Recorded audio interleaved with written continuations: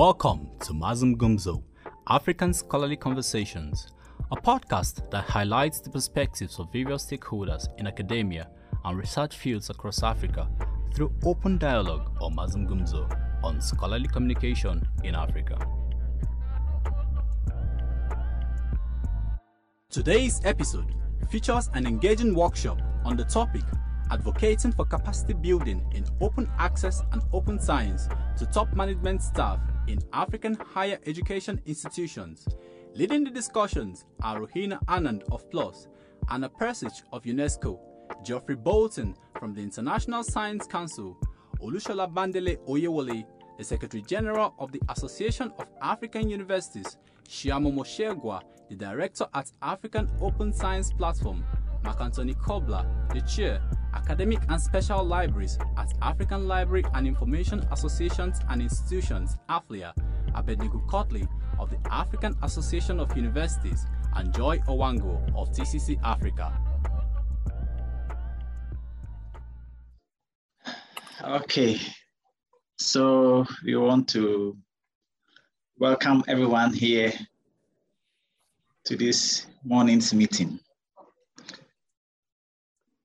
Before I start off, let me tell a short story. In the 50s, a lady who was a typist invented what was known as the liquid paper in her kitchen and called it mistake out.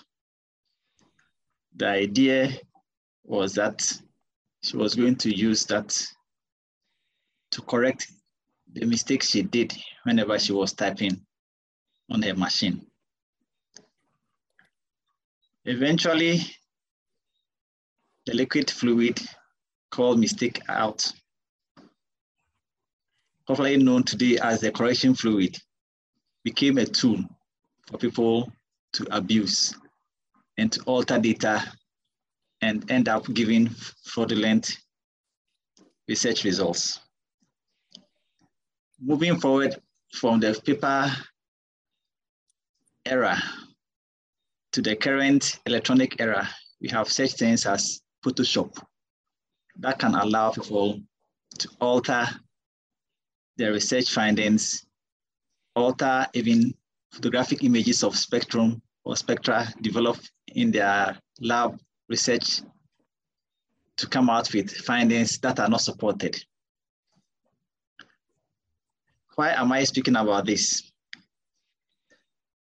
How has technology impacted on the way research is given out? With this, I want to welcome all of you to our maiden meeting, Advocacy for Advocacy and Capacity Building on Open Science in particular. What is open science? How does it impact on research? Does it mean that it precludes peer reviewing process? What I mean is, when we talk about open science, does it mean that peer reviewing will be taken out of the process of research? Why are we in Africa not implementing open science practices in our research processes? These are questions that we need to be talking about. These are the things I want us to be focusing on during this meeting. At the end of the meeting, you're welcome. At the end of the meeting, we would want to have solutions on how we can begin to implement open science practices within our research processes on the continent. What timelines do we need? What do we need to do to be able to implement such processes? It's going to be some discussions in the front first, then afterwards we will have engagements. And during those engagements, we want to have as much interaction as possible, as much guidance, as much pointers from all the participants who are here. So at the end of the meeting, we will know where we are moving towards implementing open science policies or processes within our research community. To moderate this meeting for us today is Joy Owango. Who is Joy Owango? He is a skilled person in management and a business strategist, an experienced award-winning founder and director with a demonstrated history of supporting area career researchers. She is experienced in creating and building collaborations between industry, academia, and government. Currently, she is the executive director of the Training Center in Communications, an NGO that is working with the University of Nairobi with the objective to create a support system to help researchers disseminate their research findings. She sits on the board for African Archive, a platform which provides a free preprint service for African scientists. She is a research metrics guru and an advocate in matters relating to research capacity in higher education, research analytics, donor and government relations. She believes firmly that open science is the path to fulfilling SDG number 4. Ladies and gentlemen, and esteemed August House, let's welcome Joy Owango to moderate this session for us. Joy, you are welcome. Thank you so much.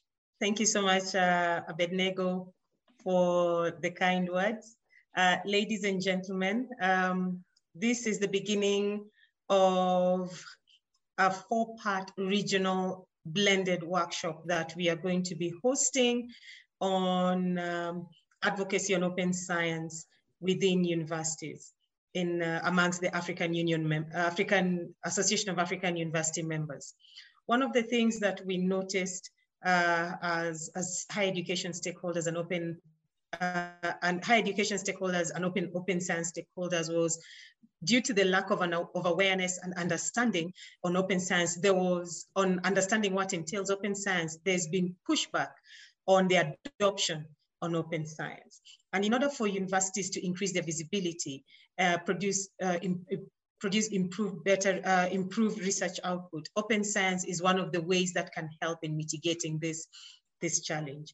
And we feel it is essential for the higher education, the leadership within universities, so namely a library, head of libraries, research directors, vice chancellors, rectors, or presidents to work as a team in order to see ways in which they can use open science or adopt open science in aiding them in increasing their visibility. Whether you're looking at university rankings, whether you're going to use it to increase your collaborations, whether you're going to use it for improved journal selection strategy, or whether you're going to use it to improve the research output coming out of your university, you'll realize that open science is one of the ways that can help in supporting the university ecosystem. So there's a need to work together. Gone are the days when the discussion on open science was a librarian's job. No, it is now the job of the leadership within the university, such that they are one voice when it comes to supporting the ecosystem within their academic community. Without further ado, I'd like to introduce the executive secretary of the Association of African Universities, who is going to open the session and has been pushing for this series of workshops that we are going to be hosting, with the first one beginning in June, targeting Eastern and Central Africa. And with the next one's planned for Northern Africa, which will be hosted in Cairo.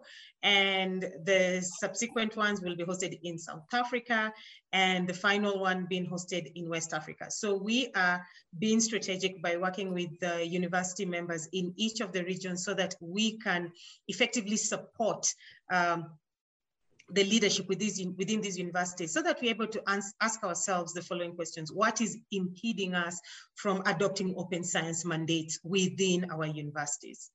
What needs to be done as leadership, and what timelines do we need to have in order to successfully adopt these open science mandates. Also, another thing is, it's also good to know what our concerns are, what is stopping us from adopting these open science mandates. What are the global recommendations saying in regards to open science mandates, and how can these recommendations, global recommendations, support us, support our academic communities? So this is what we are going to go through. So this is literally going to be an interactive session, and we have a series of speakers, both international and regional speakers, to give us an overview of what is happening in open science from a global perspective. Then we are going to have an idea of what is happening at a regional, and most likely when I say regional, we're looking at continental perspective. And without further ado, I'd like this session to be opened by the Executive Secretary of the Association of African Universities, and that is Professor Olusola Oyewole. And he is a higher education practitioner with over 35 years of teaching and research experience. He had his first degree at the University of Ile-Ife, Nigeria, which is now currently OAU, Obafemi Awolowo University, and holds a doctorate from the University of Ibadan. He was once a senior expert on higher education at the African Union in Addis Ababa in Ethiopia, and has served as a project officer and coordinator for the World Bank project on quality assurance for African universities at the Association of African Universities in Accra. Within the past many years, he has developed interest in various aspects of higher education, including leadership, quality assurance, internationalization, harmonization, accreditation, and the African credit systems. He is currently the cluster leader of the research and graduate studies in the African Continental Educational Strategy for Africa, CESA.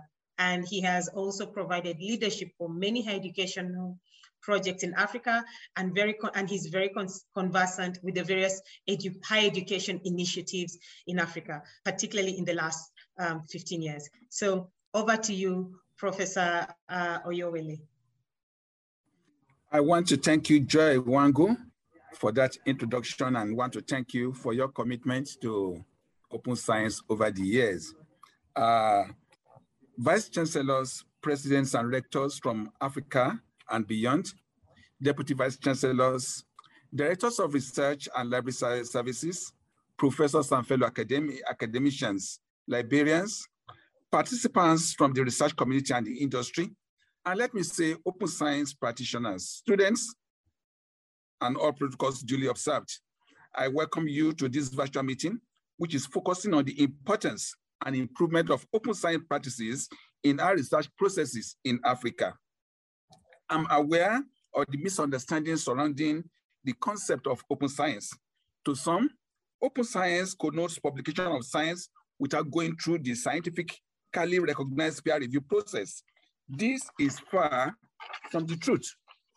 Open science has been described as the practice of science in such a way that others can collaborate and contribute where research data, lab notes, and other research processes are freely available under terms that enable reuse, redistribution, and reproduction of research and its underlying data and methods.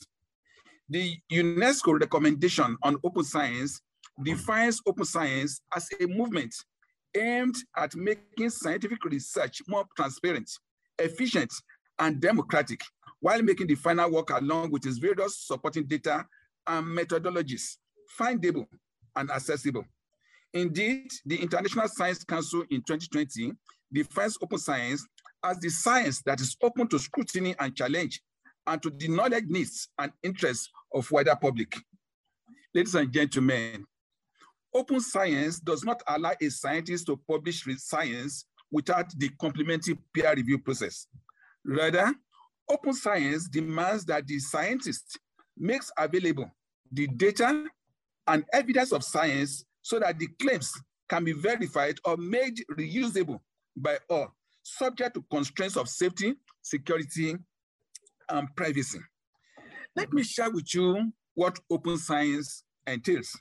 Number one, it entails open data, whereby the research data is freely made available on the internet for anyone to access, to distribute without any legal or financial restriction. In this way, you are open with your data. Another thing that open science involves is open methodology, which refers to opening up methods that are used by researchers to achieve scientific results and make them publicly available.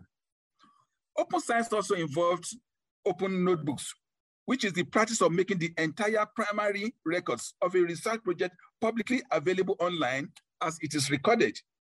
Ladies and gentlemen, open science is something that will help us. It means giving free access to information and giving unrestricted access to people who want to access the data and the contents of your research work. I need to make this very clear, that open science is a key tool for academic cooperation and information sharing, and provides data upon which inclusive policy could be made in research and in science.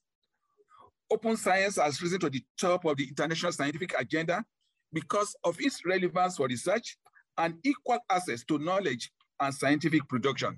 I believe that those of us in Africa should not lose out on this important avenue through which we can benefit from research from any part of the world.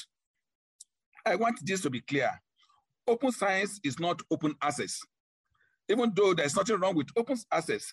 But open science makes scientific and technological knowledge accessible to all by ensuring that scientists publishing scientific results deposit their research data, their lab notes, and other research processes in recognized and secured and recognized platforms, repositories, or networks before they are published. This will make it possible for scientific information, data, workflows, and outputs to be more widely findable and accessible and more reliably harnessed with the active engagement of all the stakeholders in the open science society. As I mentioned earlier on, contrary to popular opinion that open science prevents the peer review process, open science rather improves the peer review process. This is ensured by requesting that the researcher makes openly available all supporting data and workflows related to the research so that others can also test out the process and the analysis. With such data being available, there will be no doubt that any anonymous reviewer will be more cautious in their review work, since others can counter their recommendation. So open science really is a process that is helping open a peer review process. When et al. 2020 reported that there are some barriers to open science development in Africa, and these scientists indicated that the system will help to cure the African science system, which largely operate independently of each other, creating silos of incompatible policies, practices, and data sets that are not mutually consistent or interoperable. It is believed that open science will provide a solution to the weak scientific system of African scientist community that operates in the past in isolation and makes it difficult to create the necessary collaboration that will help us to create the economy of scale and generate impact in communities across Africa. I believe that for us to make our science to be available to the world, for our science to make impact in our community, open science is the way out. To promote open science in Africa, there is still a need to educate African researchers about the importance and benefits of this process. Many researchers have little trust in open science with regards to the ownership of the results, the intellectual property, and the lack of adequate human and infrastructural capacity in ICT to handle open science system in many African communities. One other major limitation to open science in Africa is the fact that the recognized platforms, repositories, and networks dedicated to the open science process are not many in Africa. I believe that with this understanding that we are creating now, many of these will be developed in the African continent. This lack of research and database repositories and journals dedicated to open science in Africa is one of the major issues that need to be addressed. If this is not done in this era of internet superhighway and the abundance of information, the African continent will continue to suffer from the difficulty in assessing research findings that emanates from our own research and the academic institution. The Association of African Universities has, and we continue to advocate for the adoption of open science by African higher education institutions with the objective of increasing research outputs, research visibility, research reproducibility, and reuse. To support the adoption and development of these policies and mandates, AAU, with the Public Library of Science and the Training Center for Communication, we hold series of open science workshops this year across Africa. This one we are having now is just the beginning. These workshops aim to create awareness and education on the importance of open science and implementation of best practices. The desired outcomes of these workshops are the following. One, we hope that it will increase awareness on open science and open access in the AAU member academic community. Two, it will increase adoption of the open science practices in our research processes, including research involving postgraduate students. Ladies and gentlemen, thank you for joining in today's meeting. Through today's meeting, we are alerting you as CEOs and academics of higher institutions in Africa about these upcoming workshops that will follow that of today. I welcome you once again to this meeting, and I hope that you will contribute effectively to the discussions so that we jointly come out with strong convictions to support the acceptance of and implementation of open science practices in the African research process. I thank you for your attention. Thank you so much. Thank you so much, Professor Oyewole. Now we'll just get right to it, and we are going to have an international, rather a global perspective on open science. And with us is Dr. Anna Pasek from UNESCO, who is going to take us through more about the UNESCO open recommendations on open science. Anna, over to you. Thank you very much, Joy, and very many thanks for this initiative to the AAU, to TTC, and also to PLOS, to making this possible and to having this conversation with chancellors, vice chancellors, universities on the continent. I think it's very, very timely and very important, and we're very grateful for the opportunity also to be part of this conversation. So I'm just going to share my screen, and I hope that you can all see it properly. And I'm just going to spend a little bit of time telling you about the UNESCO recommendation on open science.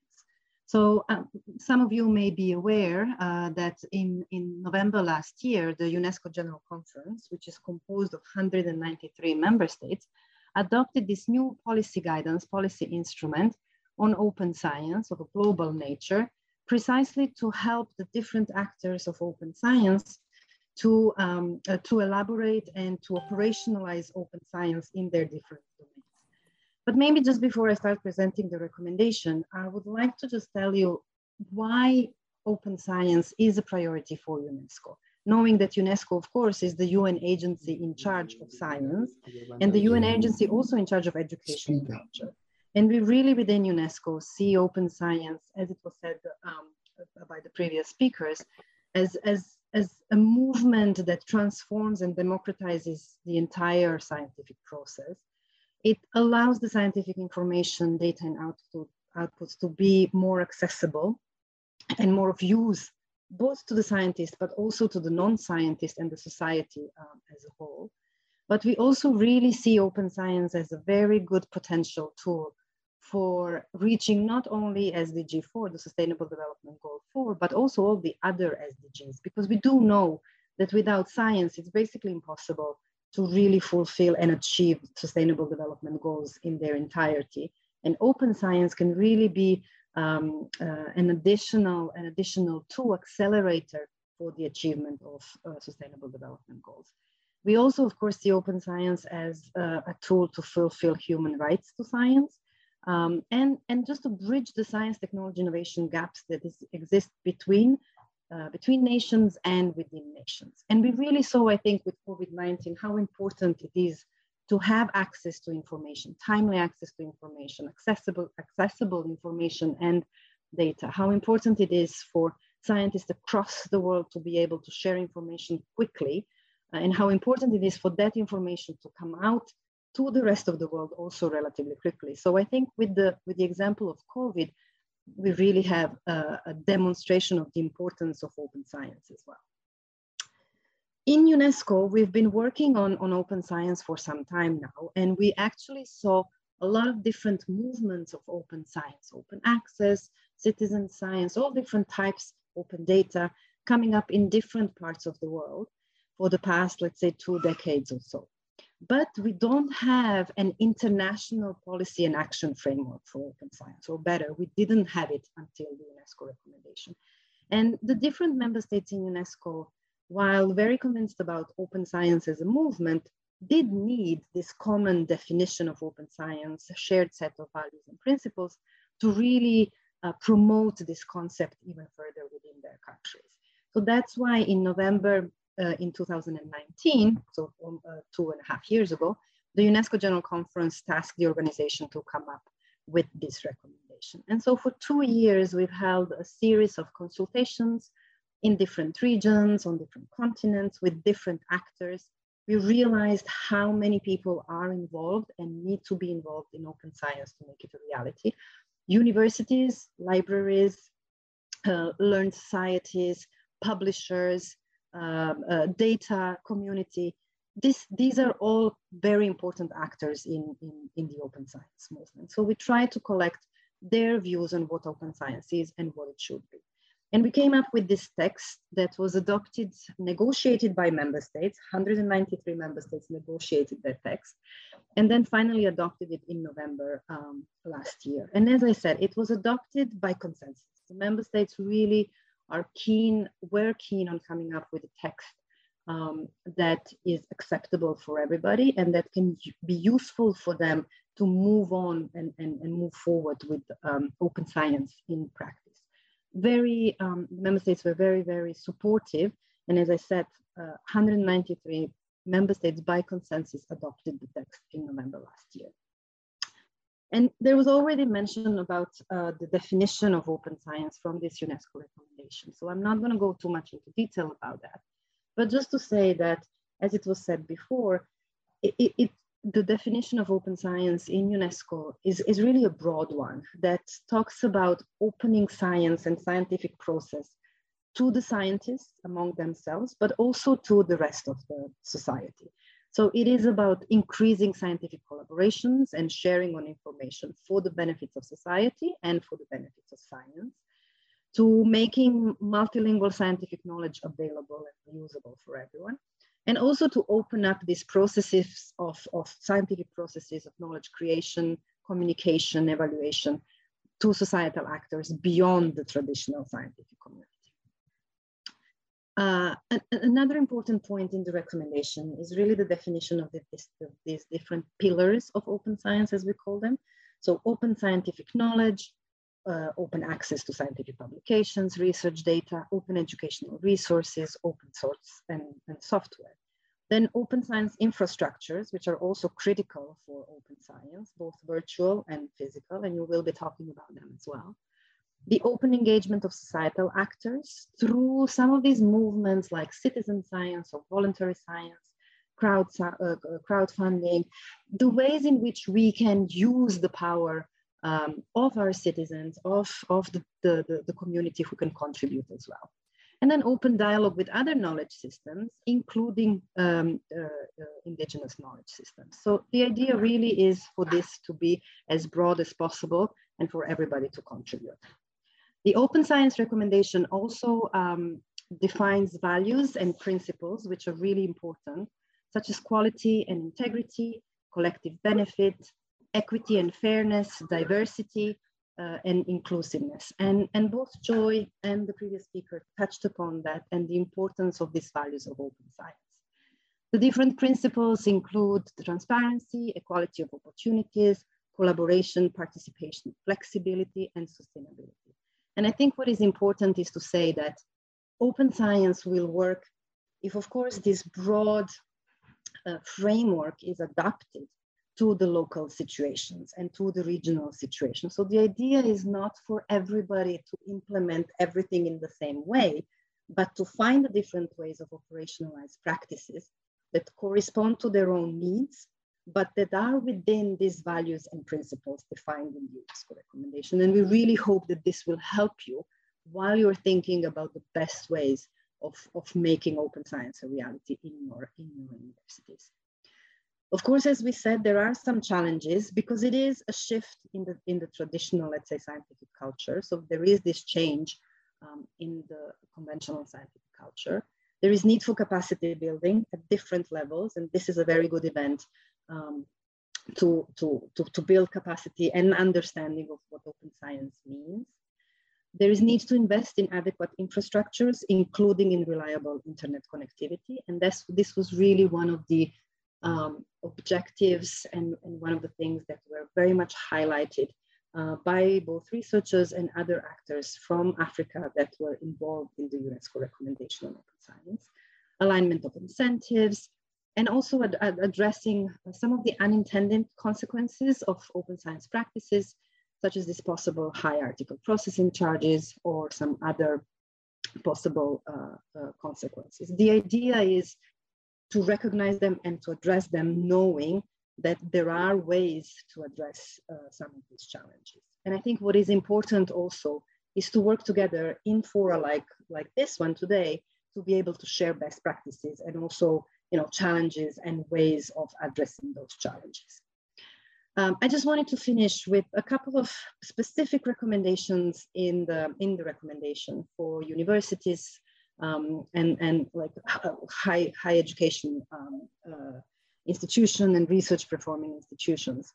There are several recommendations addressing these particular actors, and it really is around adapting at that level, at the university level or at the level of research performing institution, some kind of statements of principle or policies to guide open science practices in the different institutions and universities.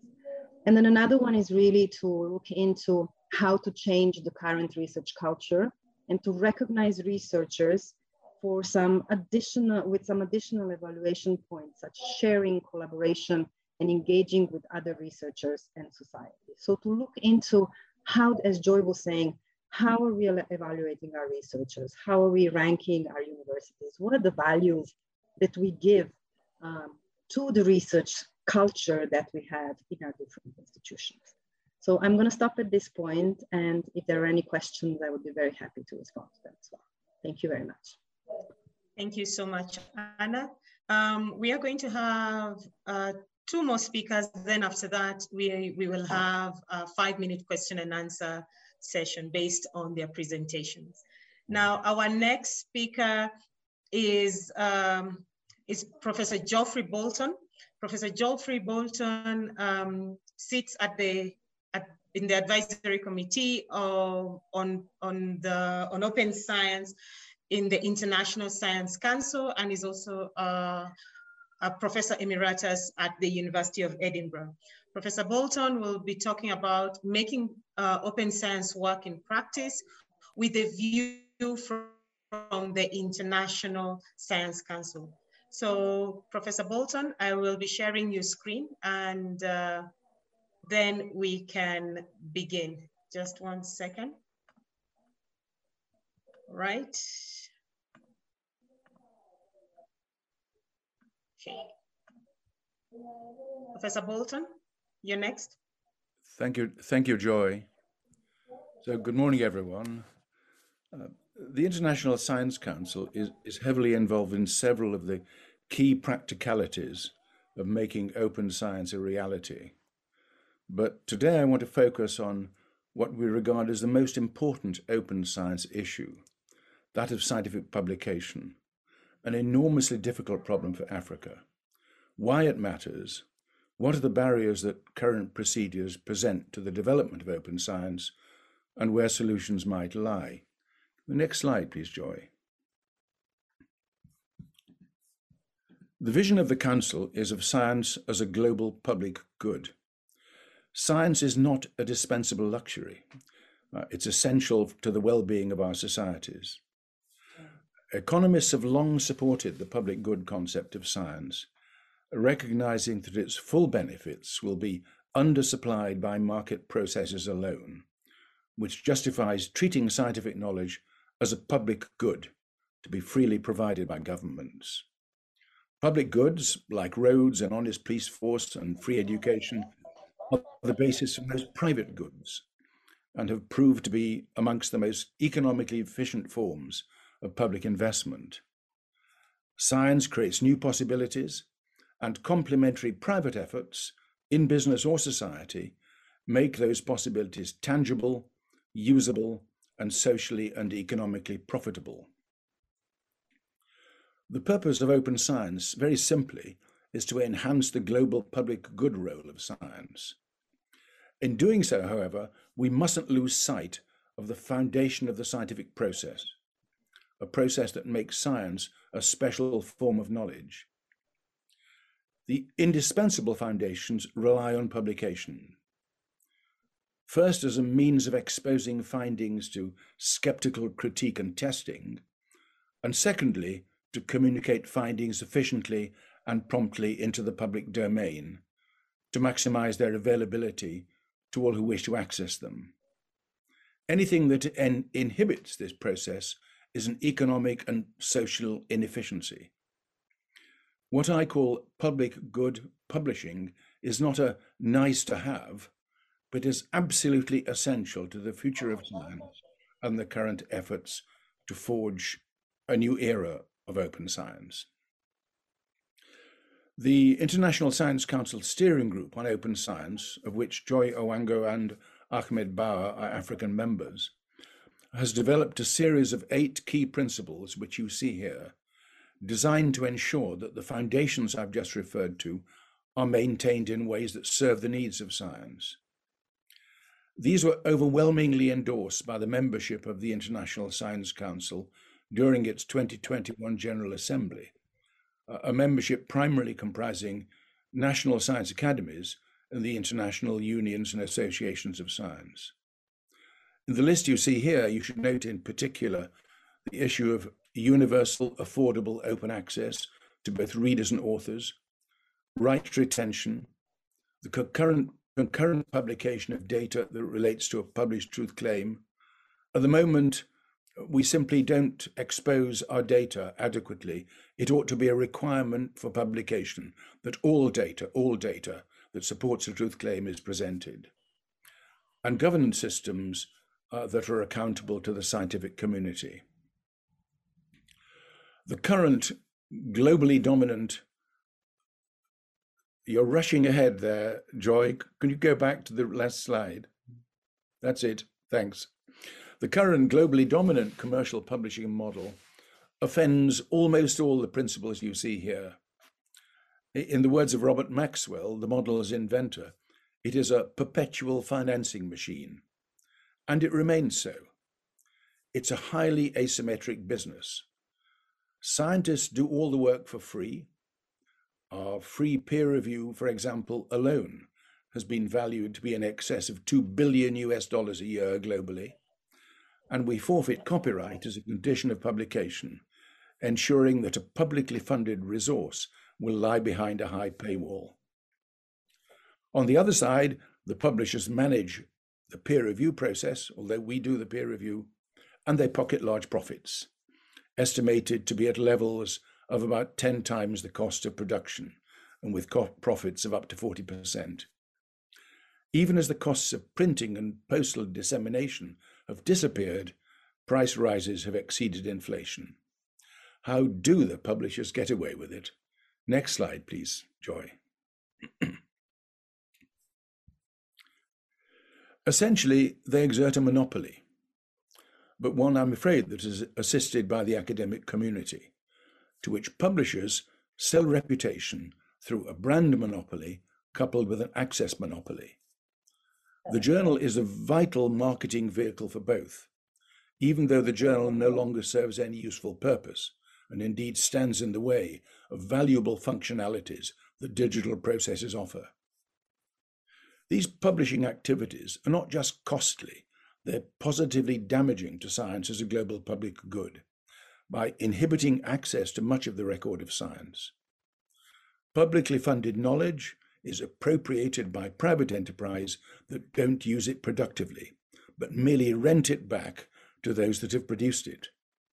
This contrasts, of course, with the behavior of the majority of private companies that use scientific knowledge to add value by creating their own derivative products. Next slide, please, Joy.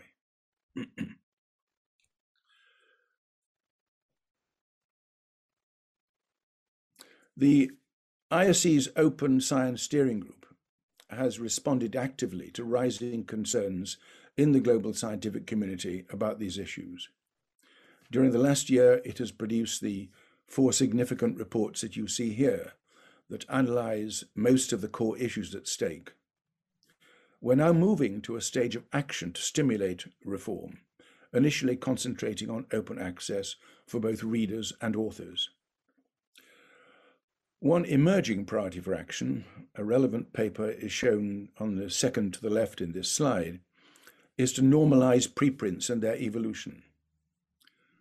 To do 3 or 4 things: to reduce costs, crucial priority, avoid delays, omit inappropriate editorial selection of papers, and to introduce other technical functionalities, with the subsequent option of transparent peer review as a route to diamond open access.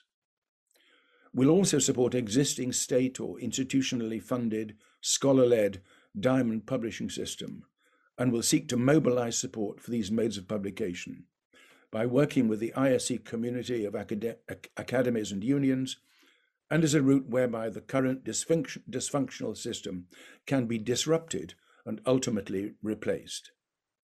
The Council is now extending its network of collaborators around these issues, particularly to science funders who are crucial, and to universities, and would be very keen indeed to work with the stakeholders of this meeting to address shared purposes and to support African colleagues and their institutions in their efforts to create a robust open science that will enhance public good potentials to the benefit of society and science in Africa. Thanks very much.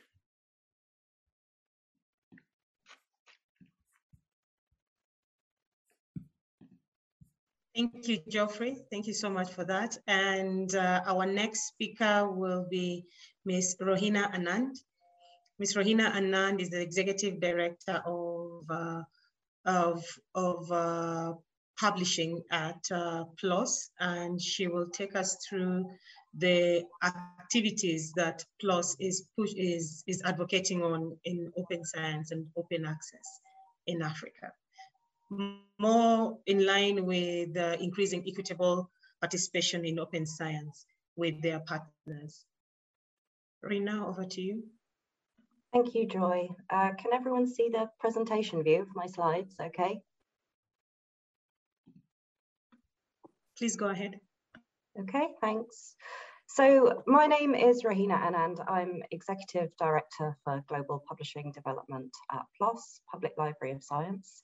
We know ourselves as PLOS more now than Public Library of Science. And in case any of you are not aware of us, we are a not-for-profit, full open access publisher, and our mission is to empower researchers to accelerate progress in science and medicine by leading a transformation in research communication. We actively strive for openness and transparency throughout the whole research communication process because of the benefits that they bring to knowledge dissemination and, importantly, to its utility and reproducibility. And therefore, we're purposefully open by design. I'm going to talk today about the ways that we're trying to increase equitable participation in open science and the ways that we already embrace many of the values and principles outlined by Anna earlier, and also the principles outlined by Jeffrey just now, the International Science Council. I only have a short amount of time, unfortunately, but I'll look to cover at a high level everything as much as I can do. So I thought a really nice place, an obvious place to start, is the UNESCO Open Science recommendation that we've just heard about, and to highlight a couple of key parts in particular. But the fact that we have that common definition now, and that so many countries and stakeholders around the globe have helped to define and have fed into, it's an incredibly powerful starting point around which different stakeholders can align.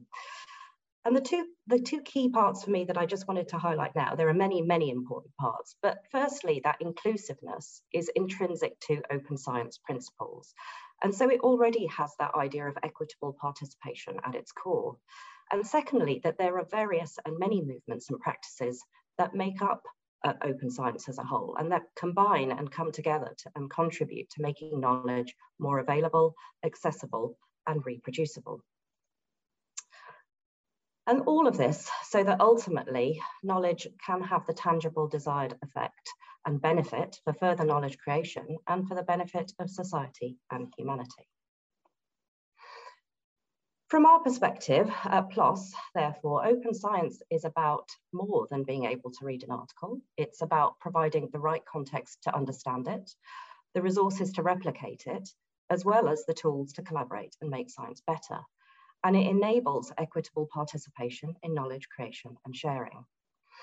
And open science principles, both philosophical and practical, are embedded within everything we do. As publishers, open science actually allows and encourages us to rethink how we share and consume research. And that's something that all publishers should be doing, so that we make that move from the constraints of the physical format and take advantage of the opportunities provided by a digital world. Therefore, access to publications, and in particular to published articles, really is only the beginning. And when publishing research, we're no longer talking about an article, or at least not only an article, to share research findings. Now, a multiplicity of findings can be shared to give a fuller picture of research and to recognise how that research happens. So that means transparent processes where we require submitting authors to use identifiers such as ORCID, ensuring that their work is properly attributed to them and that they receive credit for it, and tools such as the credit taxonomy to ensure that each author's individual contribution to the research is defined, through to encouraging and facilitating publication of preprints in advance of a journal article, where authors share an early version of the work and can get early public comments around that research, through to a full peer-reviewed article in a journal, but crucially with the peer review materials accessible, i.e. the peer review itself plus the editor's comments. Open peer review in our journals does not mean that peer review processes are any less rigorous or robust, or that the usual ethical checks are not applied, only that the related materials are accessible and transparent. We facilitate publication of data, code, and methods, amongst other outputs, and we support authors to implement this. And we also try to continue to think of ways to counter publication bias, for instance, via a publication such as a registered report, which outlines the planned research that's going to be done, but where there is also, importantly, a commitment to publish the outcomes as long as the research is carried out in a methodologically and ethically rigorous manner. And that's irrespective of the perceived significance of the findings or the results. We're trying to increase equitable participation in open science in a number of ways. We've designed our new journals as open science communities of practice. They cover topics of relevance for the whole globe and that crucially link to the Sustainable Development Goals as well. They cover topics such as public health, water, climate, and sustainability. But they ensure diversity and equity of representation at all levels: editors, editorial boards, reviewers, and authors, as well as actively seeking out research from underrepresented communities. They have inclusive publishing criteria. They focus on the importance of the research question itself and the rigor of the research being done, rather than just how exciting the result is perceived to be. Another example is our recent inclusion in global research editorial policy, which we developed to address the issue of parachute research, also known as helicopter or neo-colonial science. But as well as moving beyond the article, and as well as engendering and encouraging a publishing process that better mirrors how research happens, we also need to move beyond the APC, or the article processing charge. We know that APCs are exclusionary, and therefore we're trying to move away from them at PLOS, and we're piloting different business models to do so. We developed our community action publishing model to show that publication in selective journals is possible without high APCs. And our global equity model for our new journals also doesn't work on the basis of a per article or per unit payment to access a publishing service, and moreover reflects countries' financial situations by relating to the World Bank lending criteria. And institutions in Research for Life countries can get free membership of these models, meaning there would be no charge for authors to publish in the journals these models cover, subject, of course, to the usual acceptance criteria for those journals. So as well as designing our journals to align with open science philosophical principles, we've embedded and integrated open science practice within them via 14 core open science features that also embody the principles of accessibility, diversity, immediacy, reproducibility, transparency, trust, and rigor. But for PLOS, it's not just about applying these open science features, it's actually about showing the outcomes and impact, and thereby to hopefully encourage more engagement with open science. We've conducted and published a number of pieces of research on both our open science practices and stakeholder and user needs around this. So finishing up now, at PLOS, we've always worked to raise the bar for openness, and we've intentionally moved away from open access, or moved from and transitioning from open access to open science, so that we can continue to try to define new routes to equitable participation in line with the values and principles we've been talking about. We're experimenters, but we're also striving to be better listeners, because we know that a rigid approach to open science is not going to foster the equitable participation that we want to see from all communities. So we're expanding our global footprint in locally responsible ways to be closer to researchers and other stakeholders in the local research communication ecosystems. We want to hear from stakeholders directly, to listen to them and learn from them and understand the challenges that different communities face in engaging with and practicing open science. And this event is a prime example of how we're doing that, working with GCC Africa and the Association of African Universities, so that we can hear directly from you, from university leadership. Because by working alongside you and with local communities, we hope to co-create these paths to open science and develop solutions that work for you, and to reflect the cultural context in which you work, rather than just assuming that one size fits all and that everything that applies in the global north should apply elsewhere, which it doesn't, of course. So I'm greatly looking forward to hearing from the other speakers and the audience perspectives in the breakout sessions we will be hearing later. Thank you so much, Rohina. And just to reiterate, the purpose of today's meeting is to have an interactive session at the end of the presenter speaking, so that we can understand what is impeding us in adopting open science mandates, what we need to do as higher education leadership within our universities, and what timelines do we need to adopt these open science mandates. So there's a definite output coming out of this meeting, and we'll use this as a basis for the workshops the regional workshops that we'll be hosting starting in June. So it's a question and answer time. We have 5 minutes for the questions, and so far we've received 3 questions. One is from Alice Sim, and she would like to know a little more elaboration on publication bias. I think that will be for you, Rohina. Please give more elaboration on publication bias. Certainly, yeah. So I, very briefly alluded to it earlier, and we have lots of nice examples and information around this on our website as well. But in particular, we've done this on both our more selective journals, but also our broad multidisciplinary journals. And really, it is just that. By different publication outputs, focusing on all stages of the research process, and not just that resulting research article that you see as the dissemination mechanism in the majority of journals. So via some of the routes I said, registered reports where you're actually doing a plan of the outlined research, through to, we actually encourage and facilitate publication of preprints. We deposit those automatically for authors if they request us to.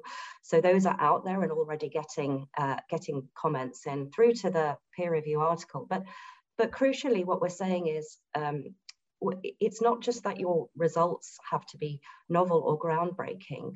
We're focusing on how rigorous the research, rigorously the research has been carried out, that the required standards and ethics are up to the quality standard we expect for the results to be credible and that research to be credible, and that the other outputs are accessible. And of course, everything that we publish has an open license applied, a true open license, a Creative Commons license, so that it's available for reuse, for reproducibility, but so that as many of those underlying outputs can help to show, what has happened, the data, the methods, the code, etc.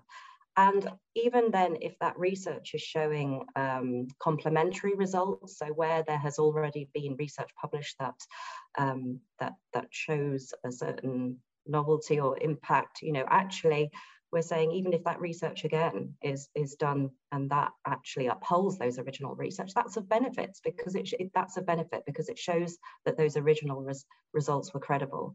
Or for negative results, all of this is welcome in our journals as long as the research is conducted to a high standard and to a rigorous standard. Thank you. This will be relevant to you. This question will be relevant to you, Professor Bolton. Please, this is from Bismarck Boateng, and he would like to know, how are we going to embrace open science fully amidst cultural diversity? Or Anna, either of you could answer, because I think it falls on both your plates. So Bolton. Yeah, okay. It's a good question, and at the moment an extremely important one. Just knocking off some easy responses to begin with. I think we're getting to the position within a few years whereby linguistic diversity could be covered. In other words, you ought to be able to access a paper and see it in your own language, irrespective of the language in which it was written. That could be done now, as it happens. But the problem is that, if I can say so, the modern scientific publication is a discrete, inflexible artifact in PDF form. In principle, it could be readily connected and articulated with other works, together act as a synthesizing and an interoperable sort of scientific integument. Cultural diversity is interesting. My sense is that internationally, there is a broad community of view amongst those who work in science about priorities and principles. That isn't to say there are not regional priorities and regional ways of thinking and expressing knowledge. That doesn't mean that we don't have elements in common, but we do have diversities.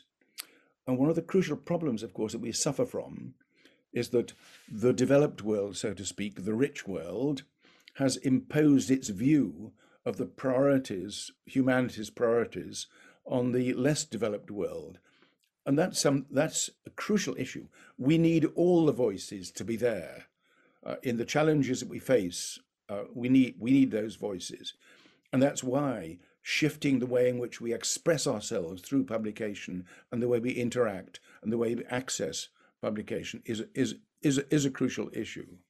I would say that at the moment that the PDF standard ought to be replaced by a web native article which creates functionalities which mean that instead of having this discrete and unalterable object called the publication, we have something that's far more flexible and adaptable to uses and functionalities which take cultural diversity into account.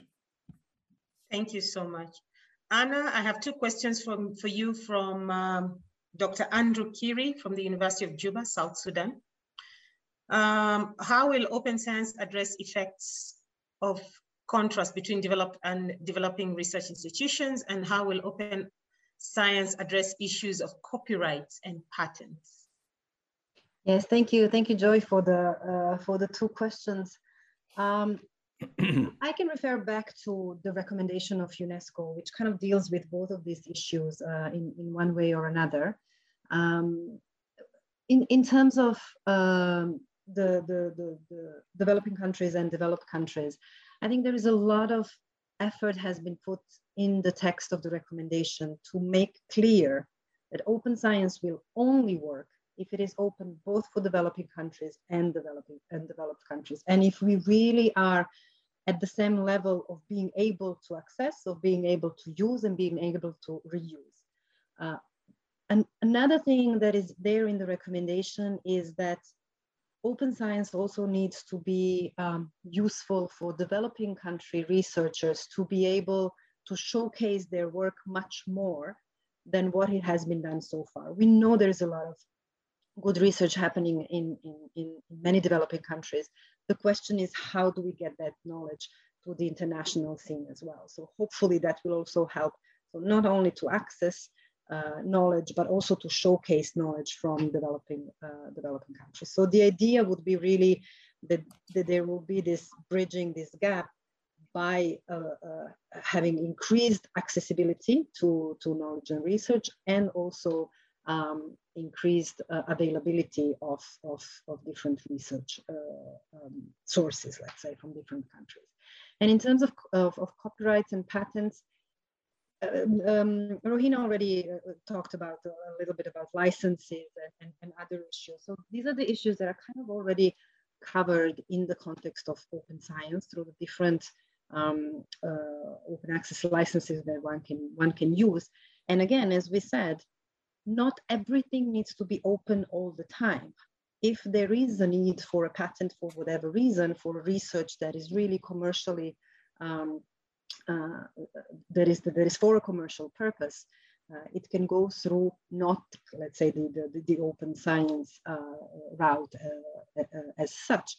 But even that, as our colleagues from the World Intellectual Property Organization are saying, there are always ways of making knowledge accessible and then dealing with patents and other issues in a different way. So there are ways really to build on each other. And again, the recommendation really says there is not that much of controversy between open science and IP rights in general. But if I may, Joe, I also saw this comment about the fact of needing to bring this conversation to the African Union and the decision makers. I really feel that the recommendation is giving that particular leverage, in the sense that a UNESCO recommendation is a legal instrument that your governments have adopted. They have the obligation to report back to UNESCO every 4 years on the progress made. So they did engage in this. So, the question is, how do we push for the implementation?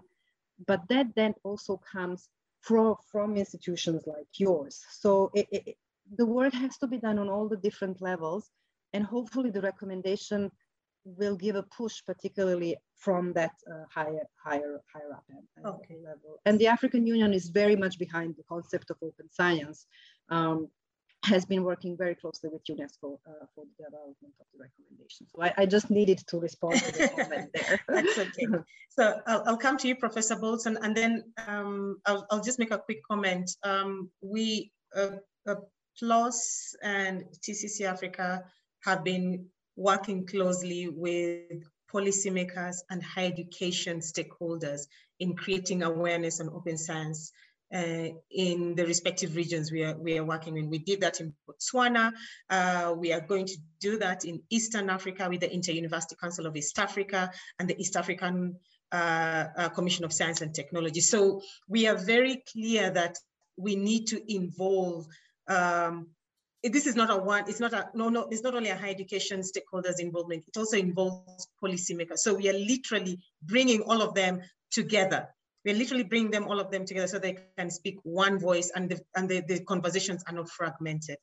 Professor Bolton, I'll just give you about 1 minute, then we can go to the next session. Yes, one minute will do fine. I was just responding to this interesting question from Jasper Lee Sanise about the African Union and priorities and how to make the case. I remember in the STISA report in about 2017 from the African Union that it drew attention to two absolutely fundamental structural weaknesses in African science. One was the absence of critical masses, and the other one was the very low level of intra-African collaboration. For example, with South Africa, with Zimbabwe, with Nigeria, there is more collaboration with the UK than there is with the totality of intra-African collaborations from Nigeria. I don't pick Nigeria out to criticize it, just to make a comment. And that's why one of the reasons why open science could be important, but you've got to associate it with real processes and mechanisms that are powerful and work.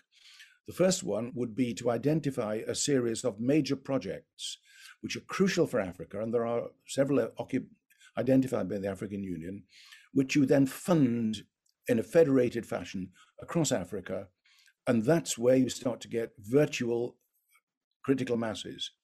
But at the same time, you have to ensure that that governmental policies do not work against each other, which at the moment they do. If you look at the open science policies across Africa, there are as many of them as there are states, and many of them create barriers at boundaries. So there is an opportunity for Africa, which I think it ought to seize. And the African Union and potentially the African Continental Free Trade Area could be an absolutely vital part of really stimulating African effort with open science as a way of working. Thank you so much. Thank you so much. Rohina, 30 seconds before we get to Yeah, this no, section. I wasn't going to say anything specific. I just wanted to say thank you for all the questions. And actually, it's really useful, even if we don't have a chance to answer them now, we can take them away and actually consider them when we develop the workshops that we're doing regionally. So we come back to some of the points raised and try and answer them. Absolutely, absolutely. Okay, so we are getting into the next session. In the beginning, we started with the global outlook on open science, and now we want to look at the continental outlook on open science. And our next speaker is going to talk about the state of open access in Africa, and this is Dr. Shiamo Mochegwa. He's based in the National Research Foundation in South Africa, and he is the director of the African Open Science Platform. Dr. Mochegwa, the floor is yours. Thank you very much, Joy. Can you see my screen? Not yet. Okay, let's try to. Not yet. Abednego, if you could make him a co-host. Yes, good. You can see it now. Yes, yes, we can. Not yet. Okay. Not yet.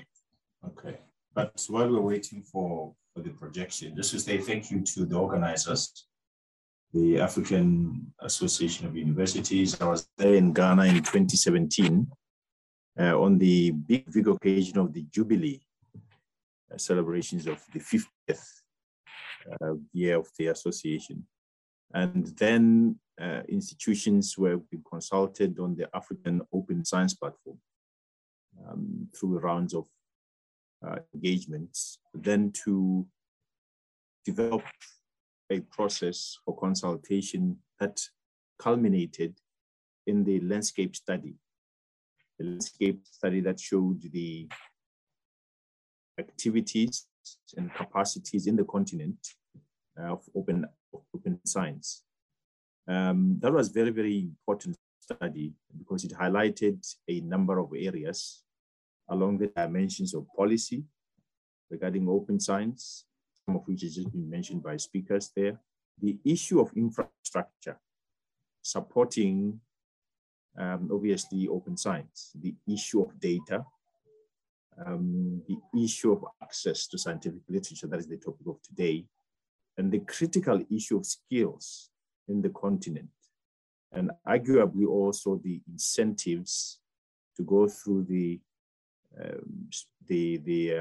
approach of going open science. We know that there is tension between individual researchers, institutions, and what needs to be done regarding progression in scientific careers.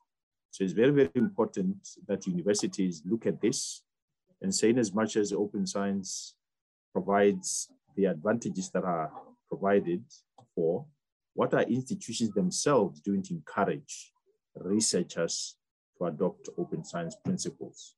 Very, very important dialogue that needs to be had. The issue of collaborations, in the continent. Professor Bolton just mentioned it. If we were to draw the graph of collaborations between us in the continent, you find that it's very, very sparse. And indeed, we need to do more. And then the issue of partnerships. Joy, did you manage to project? I'm still not, you're not still able to project your screen. You are supposed to be projecting your screen and you're not able to project it yet. I couldn't see it. Let's try again. Yeah. Project, share. There. Sure you can see now. It has begun. Perfect. Yeah. That's why I put the other screen as a backup as you're trying to sort it out. Okay, thank you very much. Okay. So just talking for a few minutes there about the prevailing work that happened before we got to where we are. But just to clarify, the African Open Science Platform is now embedded at the NRF in South Africa after a bidding process to host it, supported by the Department of Science and Technology, Science and Innovation in South Africa. This for the benefit of the whole continent. It's hosted there for the next 5 years. This hosting of the platform there as the coordinating center. We'll see later that there will be a process to develop AOSP nodes in various regions and indeed in countries. And just also to highlight, I'll be joining the AOSP office as director, moving from University of Botswana for the next 5 years. I think this is a very important point to mention because the African AAU society can play a very, very big role in terms of moving the mandate of AOSP and all the pillars of AOSP through engagements from universities. And I think this very forum that we're having today for vice chancellors and presidents and rectors is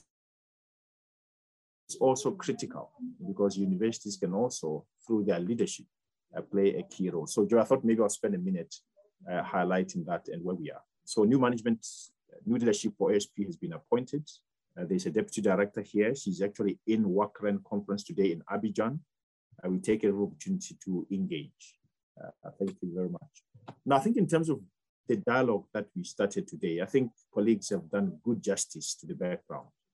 It goes without saying that there is a developing trend, developing these open science clouds, really to get us to collaborate more across continents, especially on areas that we don't need to compete in. If you look at the issue of sustainable development goals, infectious diseases, disaster reduction, those are very important issues that we can collaborate on. And indeed, we need platforms that allow us to do as such.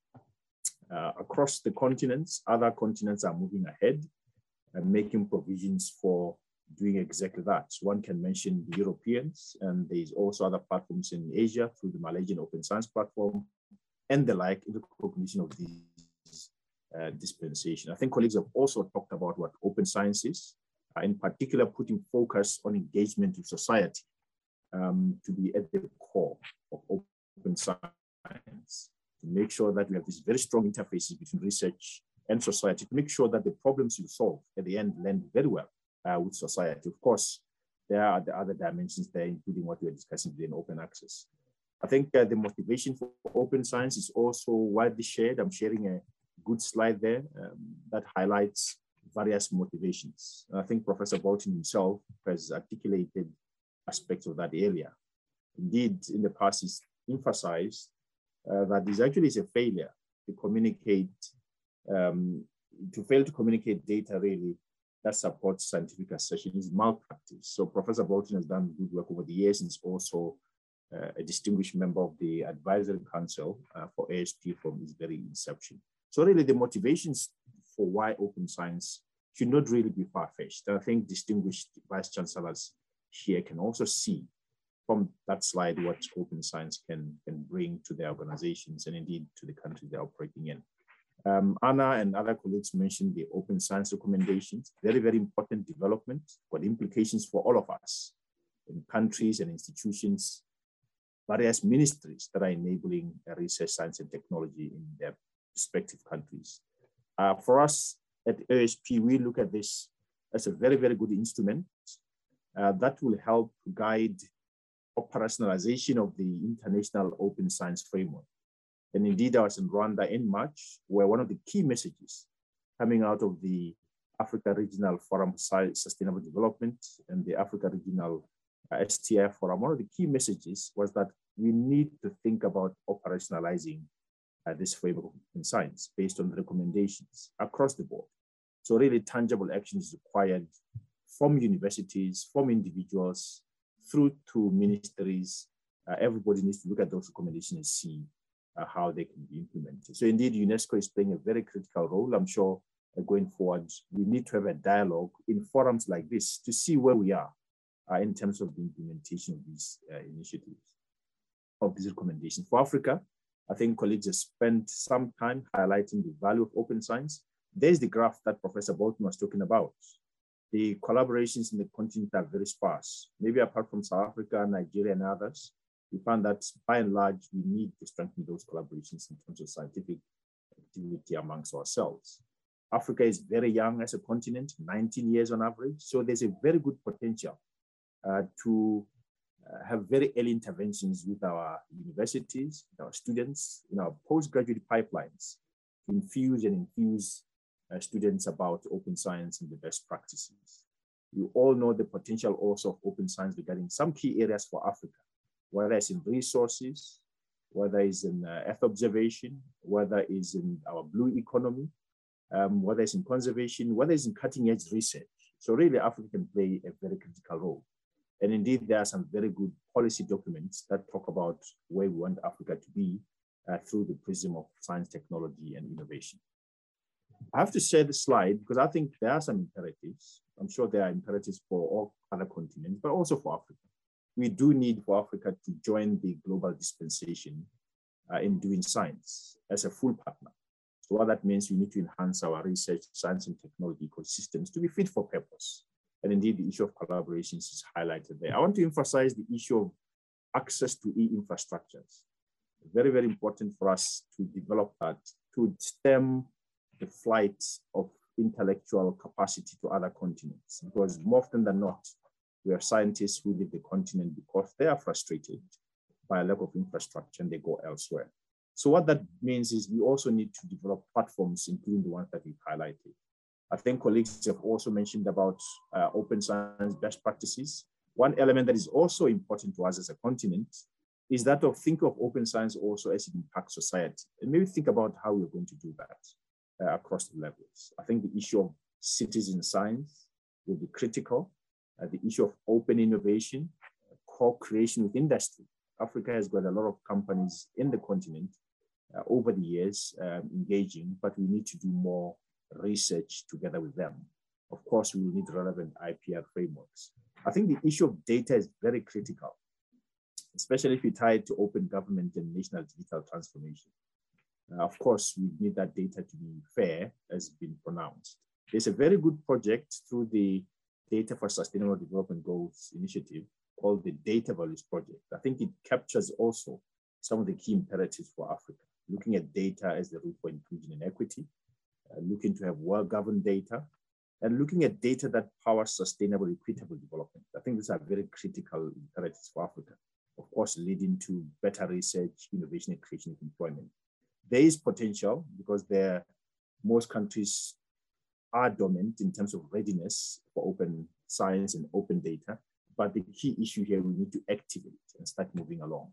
The issue of open access has been mentioned. I think Professor Bolton mentioned this, he articulated it very well. We do need to think about new models of systems of publishing, models that would democratize science. And for us in the developing world, we need to think about what are the key benefits and how we're shaping this debate. I had a very good forum last week on the societal impact of open science.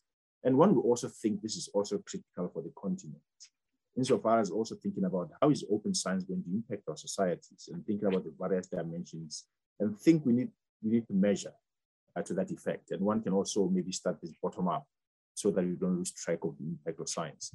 I'm saying this because to provide a context, the continent is sensitive to the developments in open science. And indeed, there was this study that I mentioned at the outset that provided a very good detailed assessment of where we are. And I think the leadership that is here can also do well to have a look at it and maybe see that since the study was done, where and how have institutions progressed? That study resulted in the development of a strategy for the African Open Science Platform, very, very progressive and ambitious, that puts our scientists at the very cutting edge of contemporary data-driven science. And you can see the pillars there, captured in 5 bullet points. We mentioned infrastructure. The colleagues have mentioned policies, best practices in research data management, the issue of skills through a Pan-African data science and AI institute, spanning our institutions imparting interventions in capacity building. The issue that Professor Bolton mentioned, key priority application programs in areas of health, biodiversity, those areas that the African Union itself has highlighted as key for us in the continent to progress together in. We can, as institutions in the continent, work together to work on proposals that enhances the Pan-African footprint of the work that we do. The issue of network for education and skills, we need to have this network to be able to run training programs that are accessible to the continent, maybe run by institutions and their partners. The issue of having a network to allow us to engage like today and engage with society to form projects and proposals is very, very critical. So I thought I'll just share that slide. And in terms of how ASP will have to run, you'll see there the diagram at the top left, that indeed we have a coordinating body currently embedded in NRF. There will be need to develop these regional ASP nodes that will obviously perpetuate open science practices. I want to highlight this slide because at the RECs, the regional economic regions, there is activity related to open science, or that could be related to open science. Mentioning there SADC, there are other regional bodies, as you know. It would be good to introspect and see how the development of open science platforms in the regions can engage with the RECs and align with policies and strategies that are already there. In terms of the evolution, I have mentioned this. We are now in 2022 and we're looking to effect and deliver ASP. There are key areas that are highlighted there, ranging from governance all the way to monitoring evaluation. We can discuss this in the discussion forums. I just wanted to provide a very quick update in the interest of time, Joy. I know that we have 7 minutes, but I thought it's very, very critical to share this. You'll be getting a request to provide more information to update the landscape study so that we capture what has happened since 2018 when the report was developed, so that we capture new developments. ASP has got a portal, a website that will enhance visibility. ASP has contributed to UNESCO recommendations for an African perspective. We are continuously engaging in these various forums to make sure that we disseminate information. And we recently interviewed with the Internet Science Council to provide an update to the whole world that the ASP is here to start and we're looking for engagement. The issue of monitoring and evaluation will be critical. As you know, there's the African STI Observatory developing indicators in science and technology and innovation. It will be important to develop indicators for open science so that we keep track of whether and how we're making progress. I want to emphasize that very soon we'll be starting the process of looking to establish regional nodes, nodes that you saw there in the other diagram. There is need for developing a conceptual model, guidelines for hosting these regional nodes, and identifying and appointing relevant regional nodes. So the dialogue is ongoing. You'll be hearing from the coordinating entities soon. The issue of governance is very important. At the moment, ASP is governed by the Advisory Council. This is a voluntary set of very eminent individuals who've been guiding the development up to date, of which Professor Bolton is part of. Going forward, ASP is developing a process to recruit membership from a diverse set of stakeholders across the continent so that there's a representative, diverse membership base. This is of institutions of higher learning, research performing institutions, funding bodies, government departments, NGOs. We'll be looking for this membership. And by the end of the year, from this membership, there should emerge a governing council that will direct ASP going forward. The issue of resource mobilization is very paramount. ASP has to provide value to the stakeholders. Issue of engaging with different stakeholders for this purpose is critical. There's very good opportunity through the Science Granting Council initiative, which you know most African countries are part of, in terms of aligning to make sure that we exploit synergies in open science. Very, very critical areas also is for ASP to support development of open science policy in the continent. Professor Bolton also ably talked about open access. ASP will align with the ICT on the project of opening the record of science. Very, very important. And on the open data, we are also looking to have a dialogue. We are having a dialogue on the ASP Data Institute to make sure that all that data that emanates from projects can actually be made available for perpetuation and for exploitation for other things. Capacity building is very important. You know that core data under ISC and the Research Data Alliance have over the years matured their curriculum that has been piloted in various interventions. We are aligning with them, they're aligning with ASP so that this can be of benefit to the whole continent. I have to emphasize what Professor Bolton alluded to, that the issue of projects that can have a Pan-African footprint will be critical. And already there are some projects in the continent, or the four corners of the continent, that by and large maybe are happening in a particular country or in a region, but they need to have a Pan-African footprint and can also be used to perpetuate open science practices.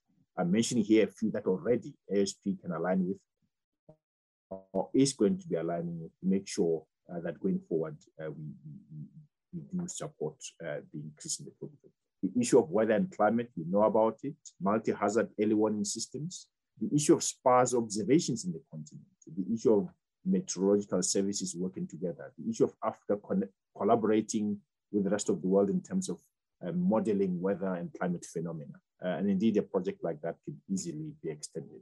The project on genomics, we know the good work done by H3 Africa and the H3 Bionet in the genomics community. There's a very good opportunity through the DSI Africa Consortium of the NIH-funded project in terms of genomic research, as you know. This project will develop a platform for sharing genomics data. Of course, there are issues with ethics and issues with legislation, but the science is very sound. A project like this has got a very good scalable Pan-African footprint and can promote best practices in open science. And indeed, the ASP is aligning with the project as part of the proposal at the beginning. I have to emphasize open science practices and principles can also be advanced through space sciences. And we know that Africa has made strides in this area in terms of the statutes of African Space Agency, the many African space agencies that are up and running, and indeed the big project like the SKA that will be running in the continent. This provides an opportunity and a conduit through which we can really push open science. I think, Joy, thank you very much for giving me this latitude. There's a lot of work that can be done, and the landscape study that was done prior has highlighted all these activities. What we require now is to coordinate for Pan-African footprint. And I think indeed going forward, the various players there can play their role.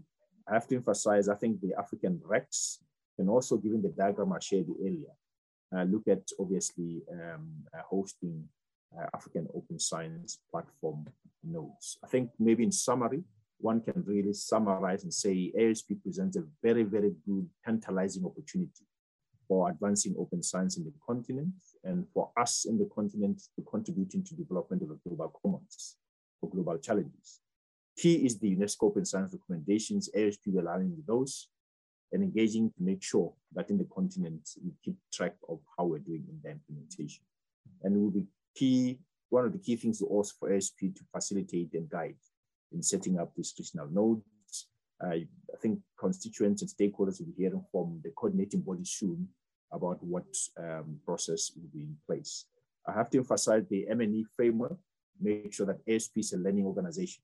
We move forward in terms of what we are doing and what we are doing better.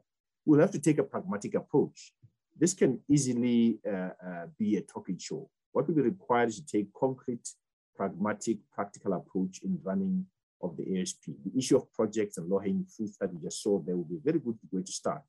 The issue of science granting councils, the issue of countries looking at their national priorities and looking at how science can affect those, and maybe supporting and funding those will be critical.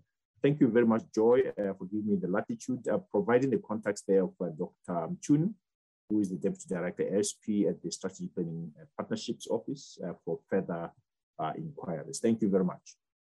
Thank you so much, Dr. Shioma. I forgot to share my video, just in case. That is actually not verified. I think that's how I look like. Thank you very much. Thank you so much, Dr. Shioma, and it's nice to see you again. Now, our next speaker will be talking on behalf of libraries, and I will be sharing the screen on his behalf. And our speaker is Dr. Mark Anthony Kopler. He is the university librarian at the University of Cape Coast, but he's also the chairperson of the consortium of academic research libraries in Ghana, and he's also the chairperson of the academic library consortia section of AFLIA. Now, AFLIA in full is the African Library and Information Associations and Institute, and it's the umbrella body for libraries in Africa. As I said in the beginning, we need to include all the stakeholders in this discussion on open science. They all need to speak one voice. And out of this meeting, we need to understand how we can work together, librarians, chief librarians or librarians, and leadership within universities, directors of research, vice chancellors and deputy vice chancellors, in seeking ways in adopting, seeking ways in which we can adopt open science mandates within our universities, also understand what our challenges are and see what the next steps are in making sure that these mandates are effective. Without further ado, I'll hand over to Mark Anthony. Mark, are you ready? Very ready. Thank you, okay, Joy, for the opportunity. All right, and I'll go on black and then we can begin. Yeah. Thank you very much for the opportunity, and I welcome all of you to this morning program. And because of time constraint, I'll be limiting myself to just a few issues that I want to emphasize for colleagues and other senior members of our university who are participating in this training. I will already emphasize the mandate of academic libraries and their functions, because the very role that we have to play in open science is linked to our mandate as academic libraries for our universities. I'll just say a few things about AFLIA. I think a lot has been said about open science, so I will skip that. Then I'll go to dwell more on the academic libraries and the role we can play in open science, then I'll conclude. Can we go to the next slide? Yes. I know we are very familiar with this, but I need to emphasize once more. The mandate of academic libraries and their functions have not changed. The mandate of academic libraries in our universities, first of all, is to provide information, if you like, scholarly information to support teaching and learning. That has not changed. And we provide information in all formats and information of all kinds. So open science, whatever information it is still, so long as it's relevant for teaching and learning, it's still within our mandate as academic library to provide this information. We also provide facilities, including learning space, computers, scanners, and photocopiers, and other things that aid teaching and learning. Then we have this mandate of providing services, professional services to support teaching and learning. So these three key mandates are very much linked to our role in open science. Then our functions to achieve this mandate include the function of acquiring resources, the function of organizing resources, the function of storing and preserving, and the functions of disseminating and sharing. So everything I'm going to say this morning will be linked to this, because this is fundamental to the role of academic libraries in open science or in the core business of any university in Africa. Can we go to the next slide? Next slide. Right. Just a few, no, go back, sorry. Just, I know the moderator has spoken about AFLIA, but AFLIA was founded in 2013 as an independent international NGO. It's institutional membership, and of late they have tried to open the personal or individual membership, but it's mainly institutional membership. of associations and library institutions. And the main objective is to drive equity to access to information for all. So you see that AFLA's mandate and objective is also linked to open science. AFLA support open science, and AFLA want to play a role in open science. AFLA has become, if you like, AFLA is the African wing of the International Federation of Library Association and Institutions.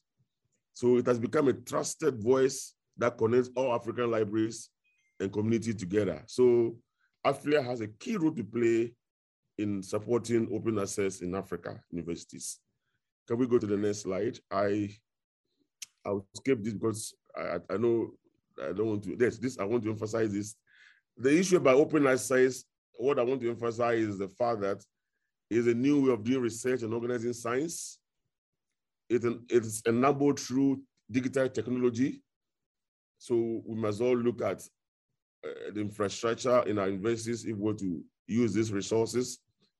Then it's reshaping academic value systems. I think these three things have to be emphasized about open science in relation to academic libraries.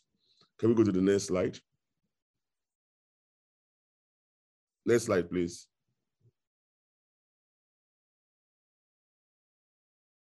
Yeah. So let me come to the, if you like, the gamut of my presentation. What role do academic libraries play in promoting open science? And as I said at the beginning of the presentation, it comes down to the core mandate and the functions of academic libraries. Academic libraries have a role in the development of scholarly content of open science. The librarian sits in a very critical role in the value chain of information. We have a very good relationship with publishers, researchers, academic students. And as we normally do in all other areas, through our information assessment, we are able to give the feedback to the publishers, the authors, the researchers on the actual needs of our students or our universities. One challenge that we are facing with open science and open access is about sometimes the relevance of the collections to our universities. Sometimes we have so much information that we don't even know what is what, which is which. So the librarians and the academic libraries have a role in ensuring that the right content is developed for teaching and learning purposes and research purposes. So we have a role to play in the development of content. So that's no doubt. There's no doubt about that. Then we also have a role to play in the dissemination of scholarly content. That is our core mandate. We sit at the right position to disseminate scholarly content. And I think that this is what we do. We know how to do best. We are very much positioned through our advocacy and our awareness creation strategies to ensure that the content that are developed are publicized, are available and accessible to the user community. I think we have that role to play. And I think we'll be doing that so well. Then the role of ensuring the storage and the preservation of open science content is also critical. I think that we need to ensure that these content are preserved through digitization so that at least they will be available for the next generation of people. I think the librarians need to digitally archive some of this content and ensure that these contents are available to even the future generation of academic libraries and academic facility users. Then we go to the next slide. The next slide, please. I think like libraries, academic libraries, through our information literacy, instructions and teachings, also have a role of training. You know, the issue about using this open access content, we know they all come online and people find it very difficult to navigate the digital material, digital collections. So we have a critical role in ensuring that we train our researchers, our lecturers, our students, equip them with the requisite information literacy skills and searching skills to be able to maximize the use of this content as much as possible. So I think that we have that critical role to play as libraries to ensure that we have the capacity, we are empowered to ensure that the requisite training is provided for the users of the content, because it is not just enough to make the content available on the web. We have to ensure that it is user-friendly, it's being used effectively for the purpose for which it has been created.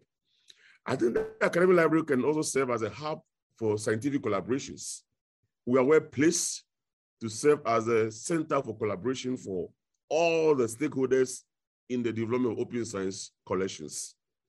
Then, above all, Madam Moderator, we have the role of ensuring ethical use of the content. That is another issue. Sometimes people think that because these contents are free and they can do anything with it, they can cut and paste, they can share, they can sometimes even commercialize them. I think the libraries and the librarians, academic libraries, have to develop guidelines and policies, manuals to guide the use of the open science content. This is something that we cannot run away from. And I think that the earlier we begin to empower academic libraries to ensure that this content are used based on ethical considerations, the better for us. Then we go to the next slide. Yes, because of the 7 minutes, let me conclude. I think the way forward is for us to adopt a collaborative approach. Everyone in the value chain of information management is needed in this endeavor. We need to bring everybody on board. We need to identify the roles that every stakeholder will have to play to ensure that these resources are developed based on the need of the research and the academic community. These resources, the use is maximized and they are used effectively within the ethical considerations. That also calls for the need to empower academic libraries. We need to empower them. I mean, these days, the libraries are underfunded. We need to build the capacity in terms of staff, in terms of resources, and to ensure that these libraries are in a great position to be able to deliver on their mandate of promoting the use of all kinds of information resources, particularly in these purpose or for this occasion, open science collections. I think I'll end here. Thank you very much. Thank you so much. Thank you so much. I will be the next speaker, but for the interest in time, I'll just focus on the highlights. Then we can get into the question and answer session. And my focus will be primarily on what we are going to be talking about. So just for context, we are based at the University of Nairobi. We are based at the University of Nairobi, and the University of Nairobi is our parent partner. And over the last 15 years, we've been supporting researchers in improving their scholarly and science, and they are improving their research output and their visibility through scholarly and science communication. Open science comes automatically under the scholarly communication bit. And out of this, I want to share with you some of the challenges we noted with the open science, some of the challenges we noted in regards to open science, the open science and the open access landscape. So far, there are about 1,074 open access policy and open science policy mandates that have been currently included in the Registry of Open Access Repository Mandates. And this is as of yesterday. So these are institutions per country that have produced open access and open science mandates. They are supposed to put their mandates, upload their mandates in the Registry of Open Access Repositories. Now in Africa, we have 36 open science institutional mandates. And in Eastern Africa, we have 20, 16 from Kenya, 1 from Burundi, 1 from Tanzania. We've put Zimbabwe in Eastern and Central Africa. It's actually Southern Africa, but it has been put under Eastern Africa in this link, has 2 mandates. In Northern Africa, we only have 3 with three institutes in Algeria. In Western Africa, we have 1 and 1 in Nigeria. In Southern Africa, we have 11 institutes that have open science and open access mandates. And this is what we are going to be talking about. We need more open science mandates included amongst our institutes. The data is already there. So because it is expected of institutions that have created these open science mandates to upload it within this registry, so that they can also so that they can use it as a point for knowledge sharing for any potential institution that would wish to create other open science mandates. Now, what needs to be done? What needs to be done is for the leadership within institutions to sit down and understand, why are we not creating these open science mandates? What are the challenges that are stopping us from creating these open science mandates? As you can see, the world can only see 36 coming out of Africa. And before we get into our exercise, which will take 15 minutes, we have a question and answer session on for the last two speakers, and feel free to ask any question that you may have for Dr. Shiamo or Dr. Kobler in regards to the state of open access or open science in Africa and what needs to be done. And there is a question for you, I believe, Dr. Shiamo, and this is from Mohammed Ahmed, and he asks, how can the data owners, rather institutions and researchers and authors, appropriately be acknowledged in open science in the ethical perspectives, which will be consented from participants, that the information will be available in open science databases? Or will consenting be needed? Or reconsenting be needed? So he's talking about the consent of data that would be released, open data. Dr. Shiamo. No, thank you, Joy. I think there are available processes for ethical clearance for doing research, fundamental to any research that is done. I think offices of research in universities are the bodies that are really looking to assist in such areas. And I think there are provisions and guidelines for clearing research that has got, for example, human subjects implications. When it comes to the data, once, of course, it's clear. Remember, open data is not about opening everything. You have to look at what you want to open. You open as required, you close as necessary. It's not carte blanche. So once you've decided what you want to open up, there are provisions, for example, through the research data management process to be able to open up your data. Institutions can develop data management plans, talk about how research data will be managed, and then put in place repositories that will obviously allow that data to be put in there. So really, it doesn't happen in isolation. It happens as part of the whole cycle of research data production. So I think that's what I would say. To allay the fears that when we talk about open data, normally we want to talk about fair data. We also have to acknowledge that research should happen within the ethical boundaries, and that consent has to be obviously sought before you open up data sets. There are degrees of openness that you all can also look at, which is why I think it's very important from the very first speaker that training is a very, very paramount exercise for researchers in the space. You know that when you open data, you can also associate with it licenses, open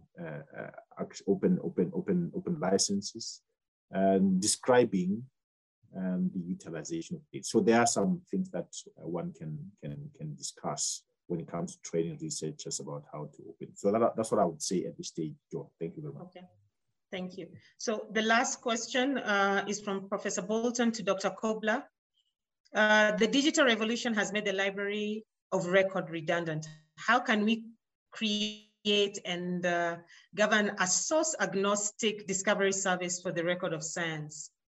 Company systems favor their own, as company systems tend to favor their own output. Mark, did you get the question? Mark. Repeat the question.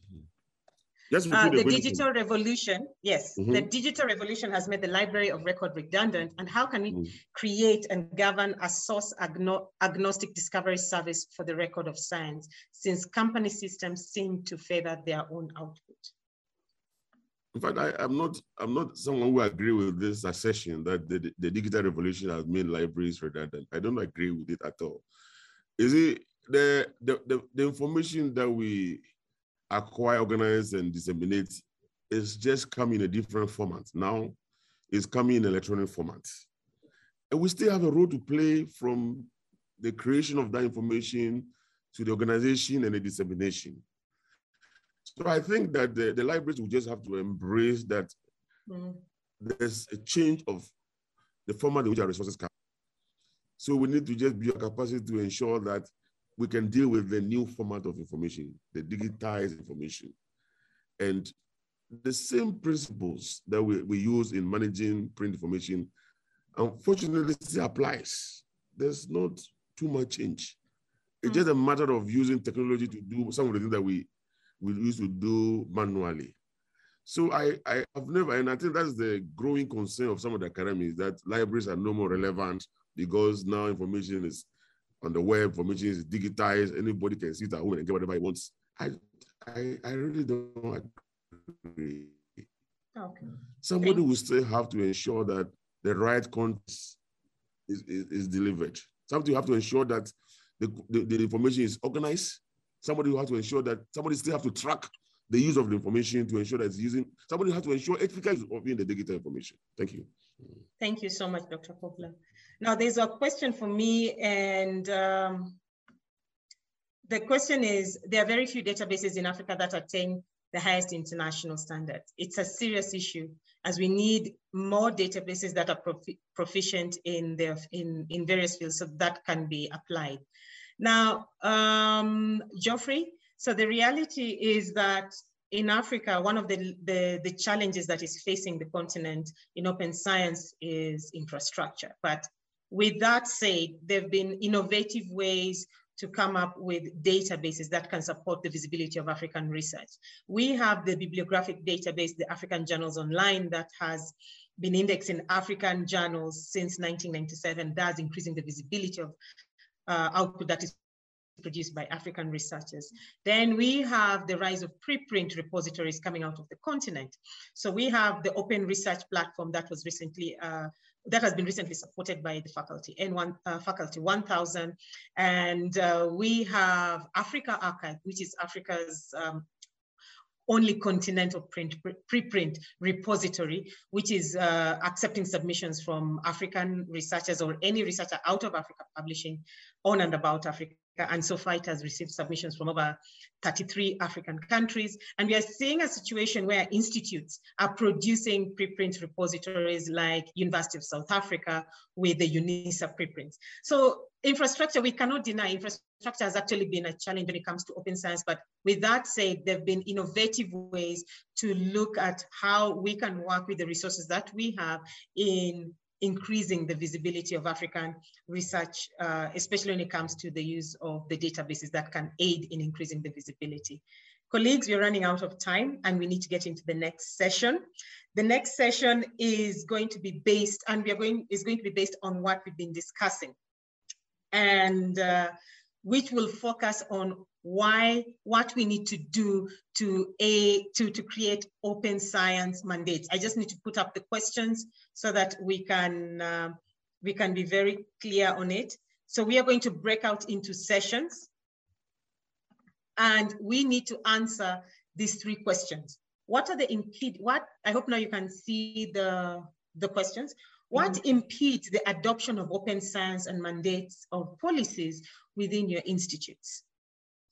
What needs to change to allow adoption and implementation of these mandates?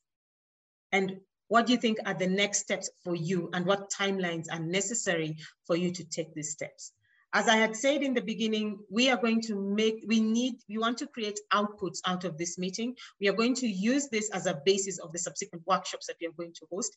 As I'd also made in my brief presentation, there are only 36 open science and open access mandates that have been produced out of Africa. That is as of yesterday at 8 p.m.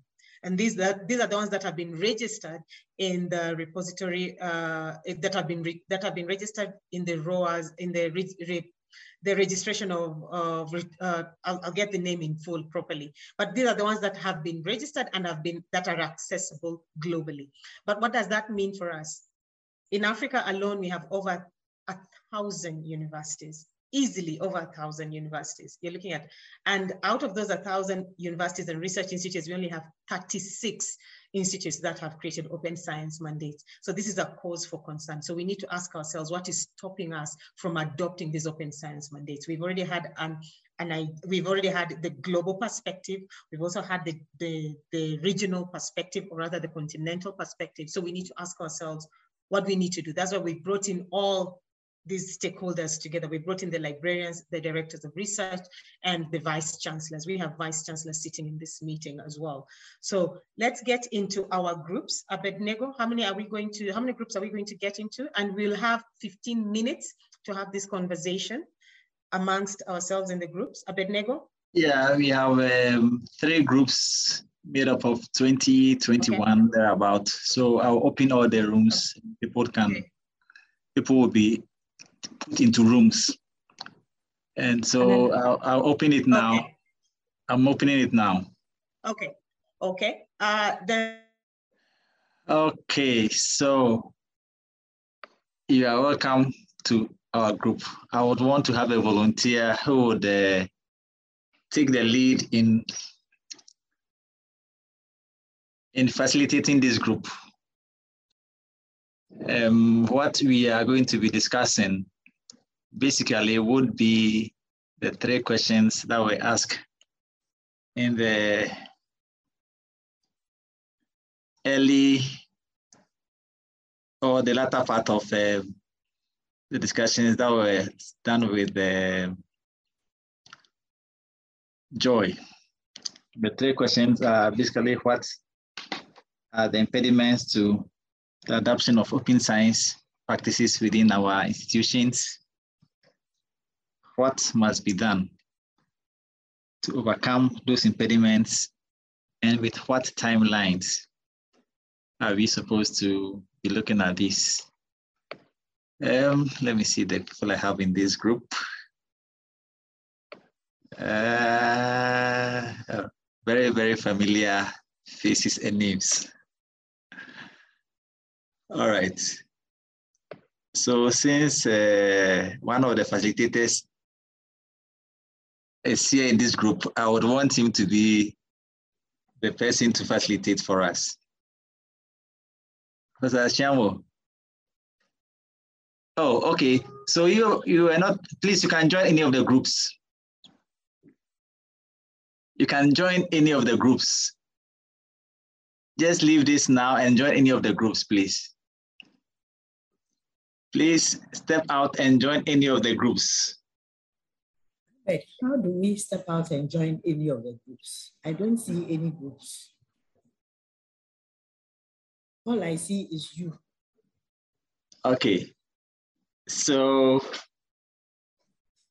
if you click on the breakout sessions, breakout rooms down there, please, are you looking at it? I don't see anything. There's a breakout rooms. I don't see anything. I'm assigning you to a room. I'm assigning you to room 2, please. I'll assign you to group 2. Humphrey, I'm assigning you to room 3. Prof, I'm assigning you to room 1. On mandates, it brings a lot of difficulties. Yeah, some may be able to drive along, but others will have some of these difficulties, which is why I believe they chose to go individual institutions, depending on your context. So what we can think of is a template that they can then draw on to inspire 11 years, and I was responsible for, starting the policy, the mandate on open access. And for us, it was not difficult to have the open access mandate accepted by the 26 universities that we have and the science councils and the 6 science councils that we had, because everybody from the research side were saying they need the National Funding Agency to be the one who's driving the process.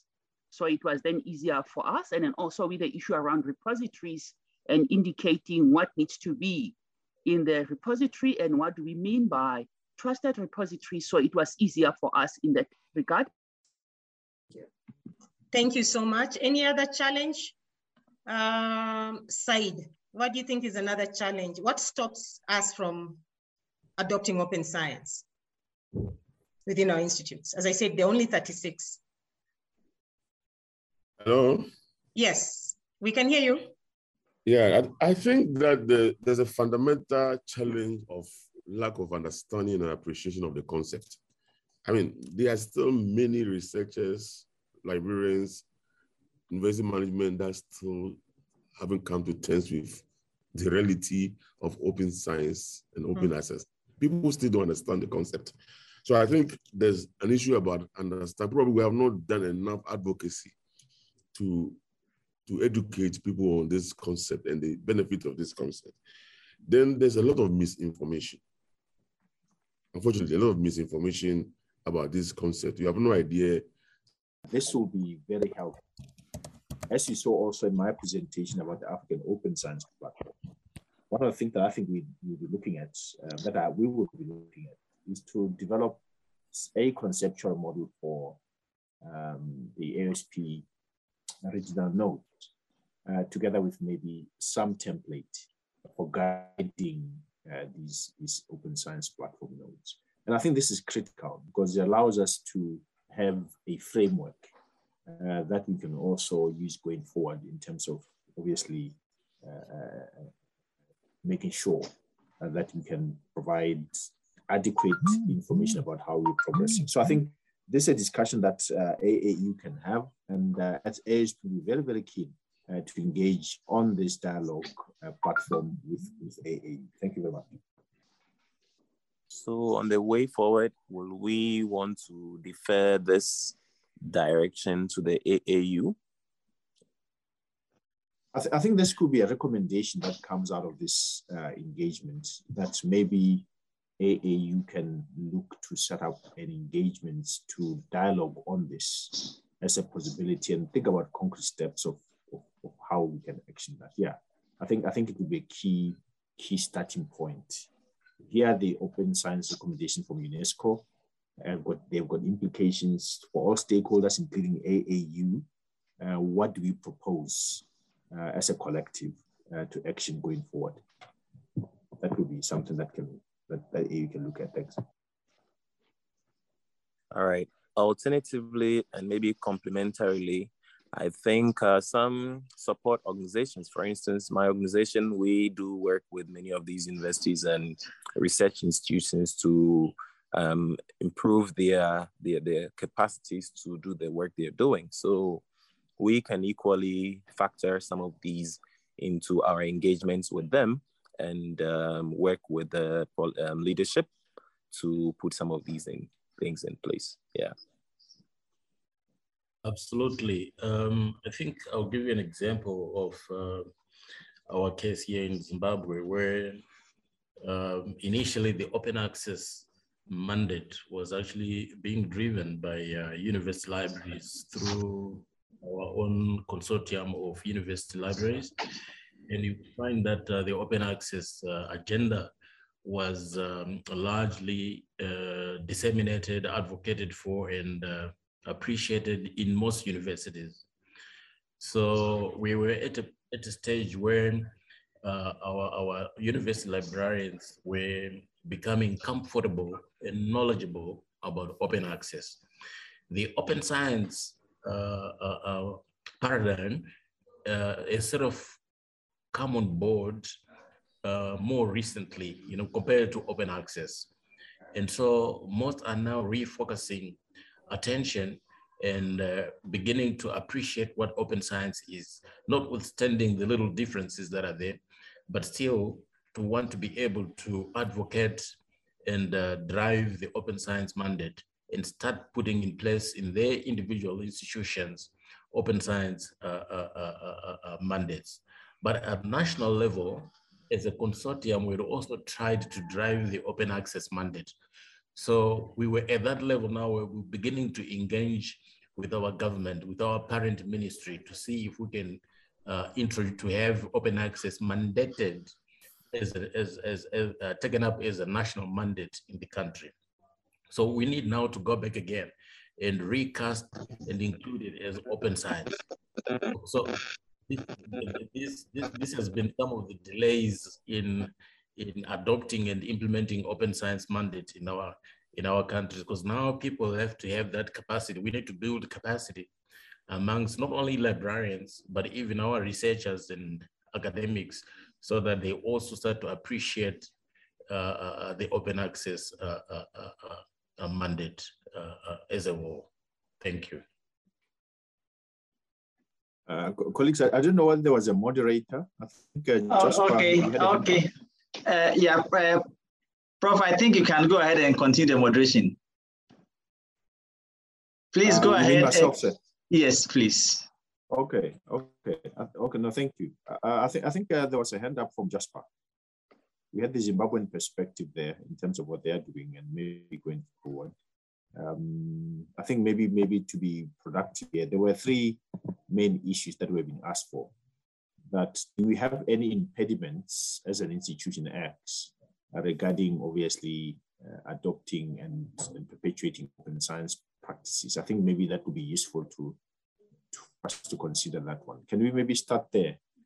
Is there an institution here that is maybe in a position to concretely share what they consider has been impediments when they look at these UNESCO open science recommendations and the discussions held today on open access and open science in general, whether there has been, in your view and experience, some impediments in adopting open science mandates in your institution? Do you have policies? Maybe you can start there.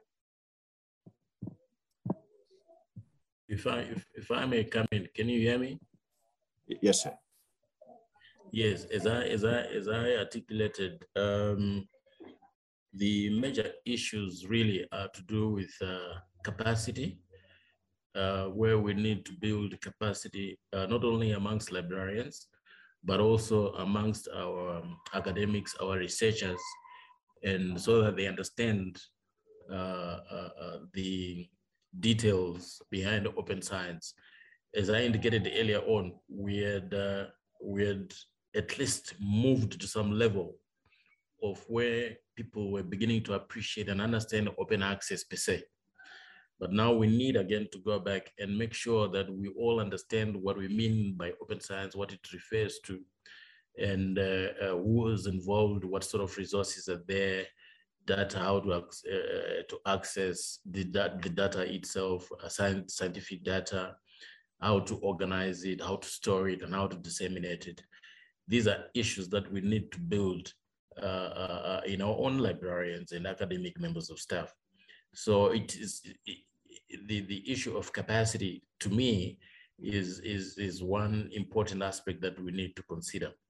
The other issue really refers to infrastructure, where as issues were highlighted in the discussions, the matters of internet connectivity, which constantly is interrupted either due to power failure or limited bandwidth, those issues. So to me, these are the two critical issues that we'll need to zero in and address going forward. Thank you. 15 minutes, we have just a few seconds to go. So I guess he's spoken about two of them at the same time, what impedes us and how that impediments can be overcome. The last one was to do with timelines. So I guess when we get to the main room, we have to look at the timelines we give ourselves in achieving open science mandates rollout across the continent. within the academic institution environment. Indeed, this could be in months or in years, midterm, short-term, long-term. It doesn't have to be concrete dates. It could be a view to what the timelines could be. Yeah. So we will soon be joining the main room, and I guess we can continue the discussions there briefly before we end the session for the day. We really have. I'm sure the 15 minutes have been too short for the discussions that should have been taking place. But we are welcome back. I'll hand over to you, Joy. Then okay. We'll continue with your moderation. Okay. Thank you so much. Thank you so much for this. We had a very interesting session, and in our room we had one of the universities that had already created an open science mandate. So we will start with group one. What we are going to do right now is just have an overview of what we found out in our meetings, and pretty much what the challenges are and what needs to be done. So Mark, could you just, so what we're going to do in today's session, in this afternoon session, is just discuss what, one group will share with us what the challenges are, and then another group will share with us what needs to be done and the potential next steps. Each room was being recorded so that interaction would be used as a basis for subsequent workshops. Professor Bolton? Professor Bolton, your hand is up. Oh, sorry, it shouldn't be. It's a legacy hand, no worries. It's a legacy hand, yes. No, not a problem. Okay, so Mark, please start by sharing with us some of the challenges that you noted as what was impeding the adoption of open science. Yeah, thank you, Joy. I think our group identified a number of challenges. One, of course, was to do with the fact that we have not been able to advocate the benefits and the reward system of open science to the research community. People are still reluctant sometimes to contribute to open science because they think that the system doesn't reward them enough. Then the issue of intellectual property was also mentioned. I mean, it's still not very clear. The policies differ from institution to institution, from country to country about the intellectual property of our contribution to open science. Then one important challenge that came up was administrative challenges with our university management, and I'm happy they are here. The fact that some are refusing to even accept papers that are published in open science and open access for promotion is a disincentive to many researchers and academics. There's also the issue of lack of understanding and appreciation of open science concept by, unfortunately, sometimes academics and university management, and even sometimes librarians and the researchers themselves. There's a lot of misinformation about it. Sometimes a lot of untruth, half-truth are told about open access. Am I to go on Joy? These are some of the challenges that we identify. Yes, that's okay. Okay. This is just an overview. That's okay. So can the next group, could you share with us what needs to be done to mitigate some of the challenges? Just read out what needs to be done. So I think that was group two, and I'll report back in lieu of actually assigning anyone else to. Okay. So there were some really nice perspectives and different perspectives fed in, and some examples of where there was success with open science mandates are where there had been an initiative to lead at a national level. So either where it was the ministry getting involved or the National Research Fund, but actually that had helped institutions to then implement an open science policy of their own, and also to make it consistent with others in a country as well. But then also how institutions were trying to take this forward is engage with others, often via consortia and engaging with other institutions there. So a variety of situations, and you know, some stating obviously that there was a lack of infrastructure in place as well at the moment, which was potentially stopping them taking things forward. But more generally on the same theme, that there was more education and awareness needed around the benefits of open science and open access. Okay, thank you. Thank you. Group 3, could you share with us what next steps you discussed? What needs to be done next? Yes. I think I would basically just add a little bit, but basically what was discussed in the other two groups happened to be basically the same things that we also saw or discussed in the first group: the impediments and the way forward, more advocacy, more education, support from the institutional management, and of course, faculty members as well, in making sure that they are well educated on the things they need to do when it comes to implementing open science within their processes of research. And that is basically what was also discussed on that group. So it looks as if all three groups have the same ideas as to how to tackle these issues of impediments and how to overcome the impediments.